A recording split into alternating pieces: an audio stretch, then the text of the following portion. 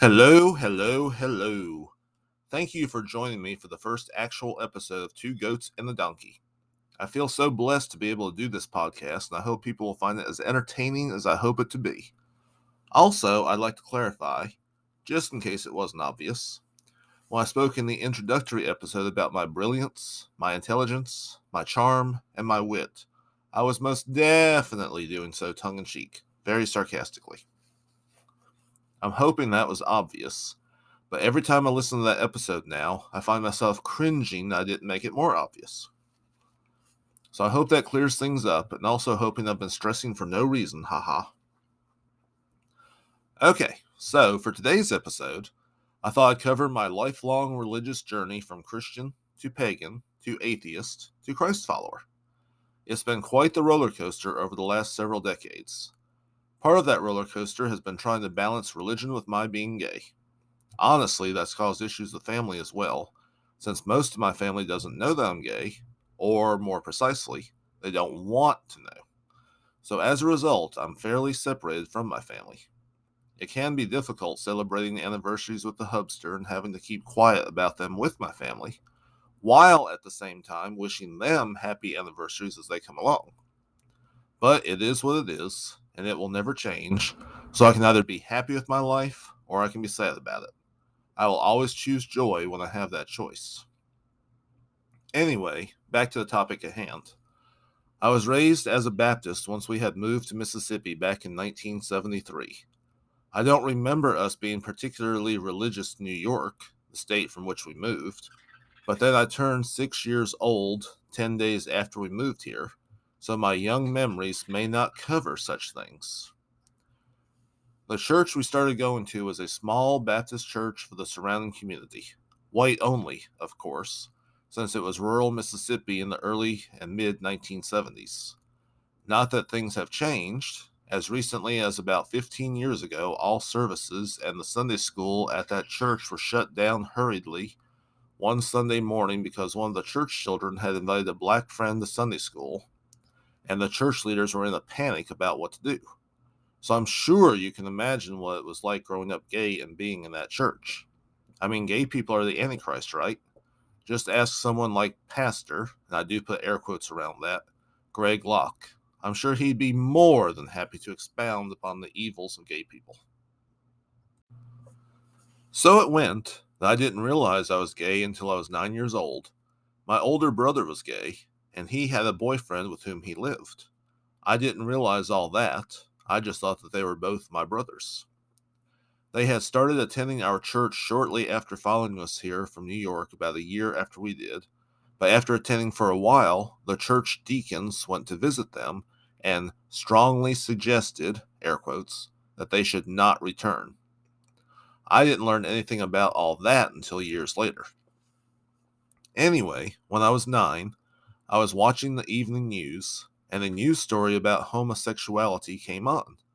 As I watched and listened, I realized that they were talking about the feelings I myself had been having, but I'd had no word to call those feelings.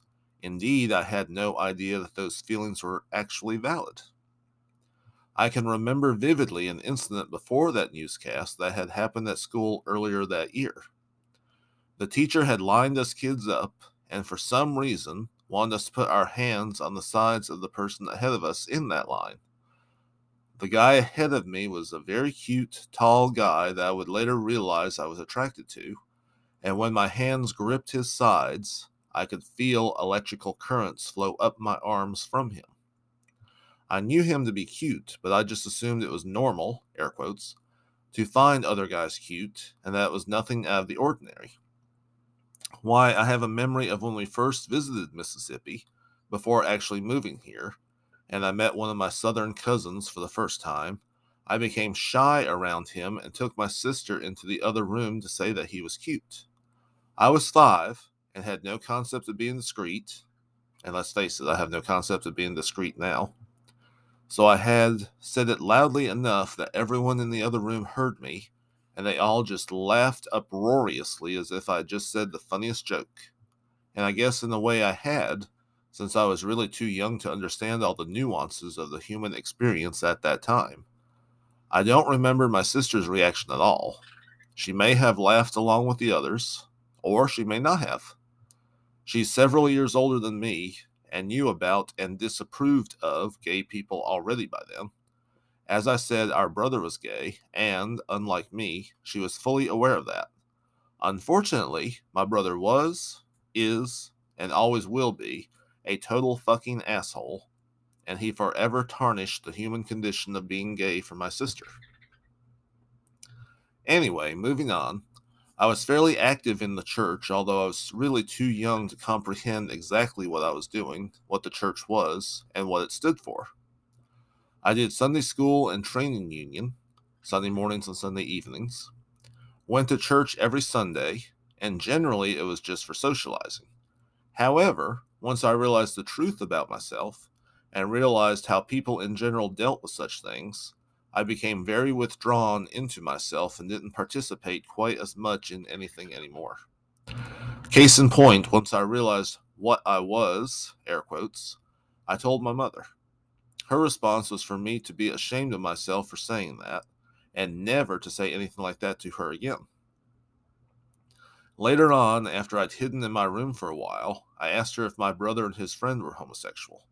I didn't learn the word gay until much later, and she affirmed that they were. The topic didn't come up again until about 3 years later, when I was 12, when my mother told me one day at the clothesline while we were hanging out freshly laundered clothes to dry, that she and my father would rather see me dead than turn out homosexual like my brother. Things like that stick with you a very long time, 42 years in this case.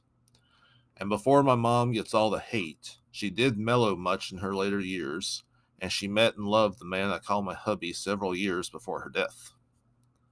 Anyway, for years I still went to church, but not so much for the extracurricular stuff like Sunday school and training union, and I just couldn't deal with the fact that all around me I was hearing how Christ and God hated people like me, how we were an abomination, how we should all be put to death.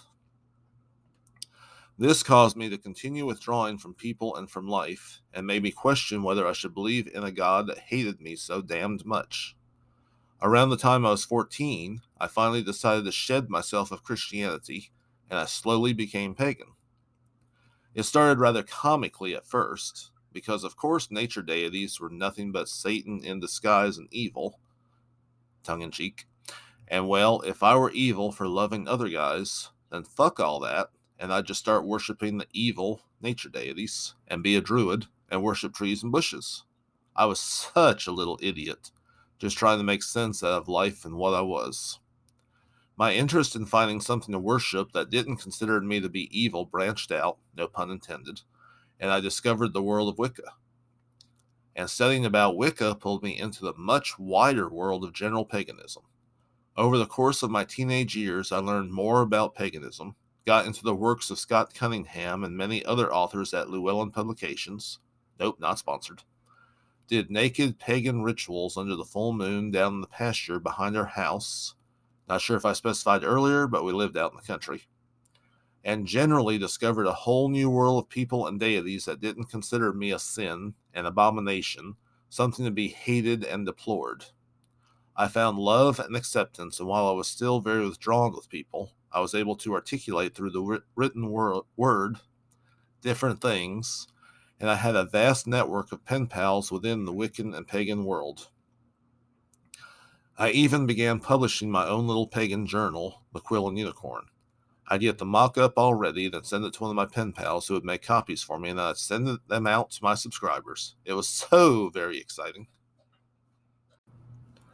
Before too long, high school came to an end, but I was still so withdrawn from life that I wasn't able to make myself go to college, or do much of anything really, for about 3 more years, when I finally got myself together enough to attend the major university in the town where I currently reside. So in the fall of 1988, I went to college, and slowly, ever so slowly, started coming out of my shell, but it would be a couple more decades before I fully came out of it. For the first couple of years, I remained quiet to most people about my sexuality, but at some point I finally said fuck it and started living my truth.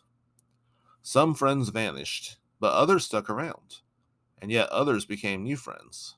And my interest in paganism waned, but never truly disappeared, although it would be many years before I realized I had, indeed, become an atheist. I was holding on to the idea of paganism because I so wanted to believe in something. I had the need to believe there was more to this world, to my life, than what I could see. Once the years had passed and I finally acknowledged that I was atheist, I didn't realize I was really still deceiving myself. Yes, I was an atheist and I didn't want to believe in an afterlife. I didn't want to believe that there was a beneficent deity out there that could love me for me. I couldn't see past the rabid crowds of Christians, those who were so vocal in their continuing beliefs that I, and those like me, were evil, were abominations. And I rejected everything that came with those horrible crowds. Let me interject here to say that not all Christians, of course, are like that, but the ones that are tend to be very vocal and very loud and very hateful. But I came to know that most Christians are not like that. And then, something wonderful happened. While I dated a few guys throughout the years, I never truly had anyone that cared about me. But in 2006, I met Steve, the man I call my hubby now, and he slowly opened me up to believing in God again, and in Christ. In October of 2011, I joined a large Baptist church here in town and was baptized. Now, I'd been baptized as a child, but I only did so to seem cool back then, haha, because, getting baptized was the in thing to do. Well, this time I truly believed when I was baptized, and I truly believed because I would take long walks with my dog and would have long conversations with God while doing that. And I started attending that church and even going to growth groups within it. And I, most importantly, started reading the Bible. And of course, I came across those verses in the Bible that supposedly condemn who I am, but I'd have discussions about that with the Lord and ask Him to make me understand what those passages actually meant. Why He would lead me down this path to Him again, only to then tell me I wasn't worthy of Him because my heart belonged to a man instead of a woman. And He let me know, in very subtle ways, that it was all nonsense. That those passages in Leviticus were intended for those who did male-male sex magic in their rituals to other gods, and that really the only other times homosexuality is reviled, air quotes, is in the writings of Paul, who didn't even come along until a couple decades after Christ. And Paul has had his own ghosts and hang-ups that he was determined to put onto the population. So God led me to understand that He Himself made me as I am, and He Himself brought Steve into my life as my life mate within His eyes. So, for about 30 years, those who consistently and intentionally, in many cases, misrepresent the Word of God had me running from Him when it was just them I should have run from. But I also truly believe that God let me go through the paths I did so that I would have a greater understanding of other religions, that I would understand that pagans are most certainly on a path that leads to eternity, that while Christianity may only see one gate, one doorway, God Himself has many mansions, many paths, many gateways into His presence. And while I no longer physically attend church, and I do not consider myself a Christian but a follower of Christ, I know myself to be a part of the kingdom of heaven, and that all gay people are created intentionally as they are by our Heavenly Father, and fuck anyone who says otherwise. Well, thank you, friends, for following me on this rambling topic. I certainly hope I have entertained you, and hopefully also educated some of you, in my full circle journey of going from Christian back to a Christ follower. Have a great evening, or morning, or day, whenever you listen to this, and I hope to entertain with my next topic of who knows what it will be all about.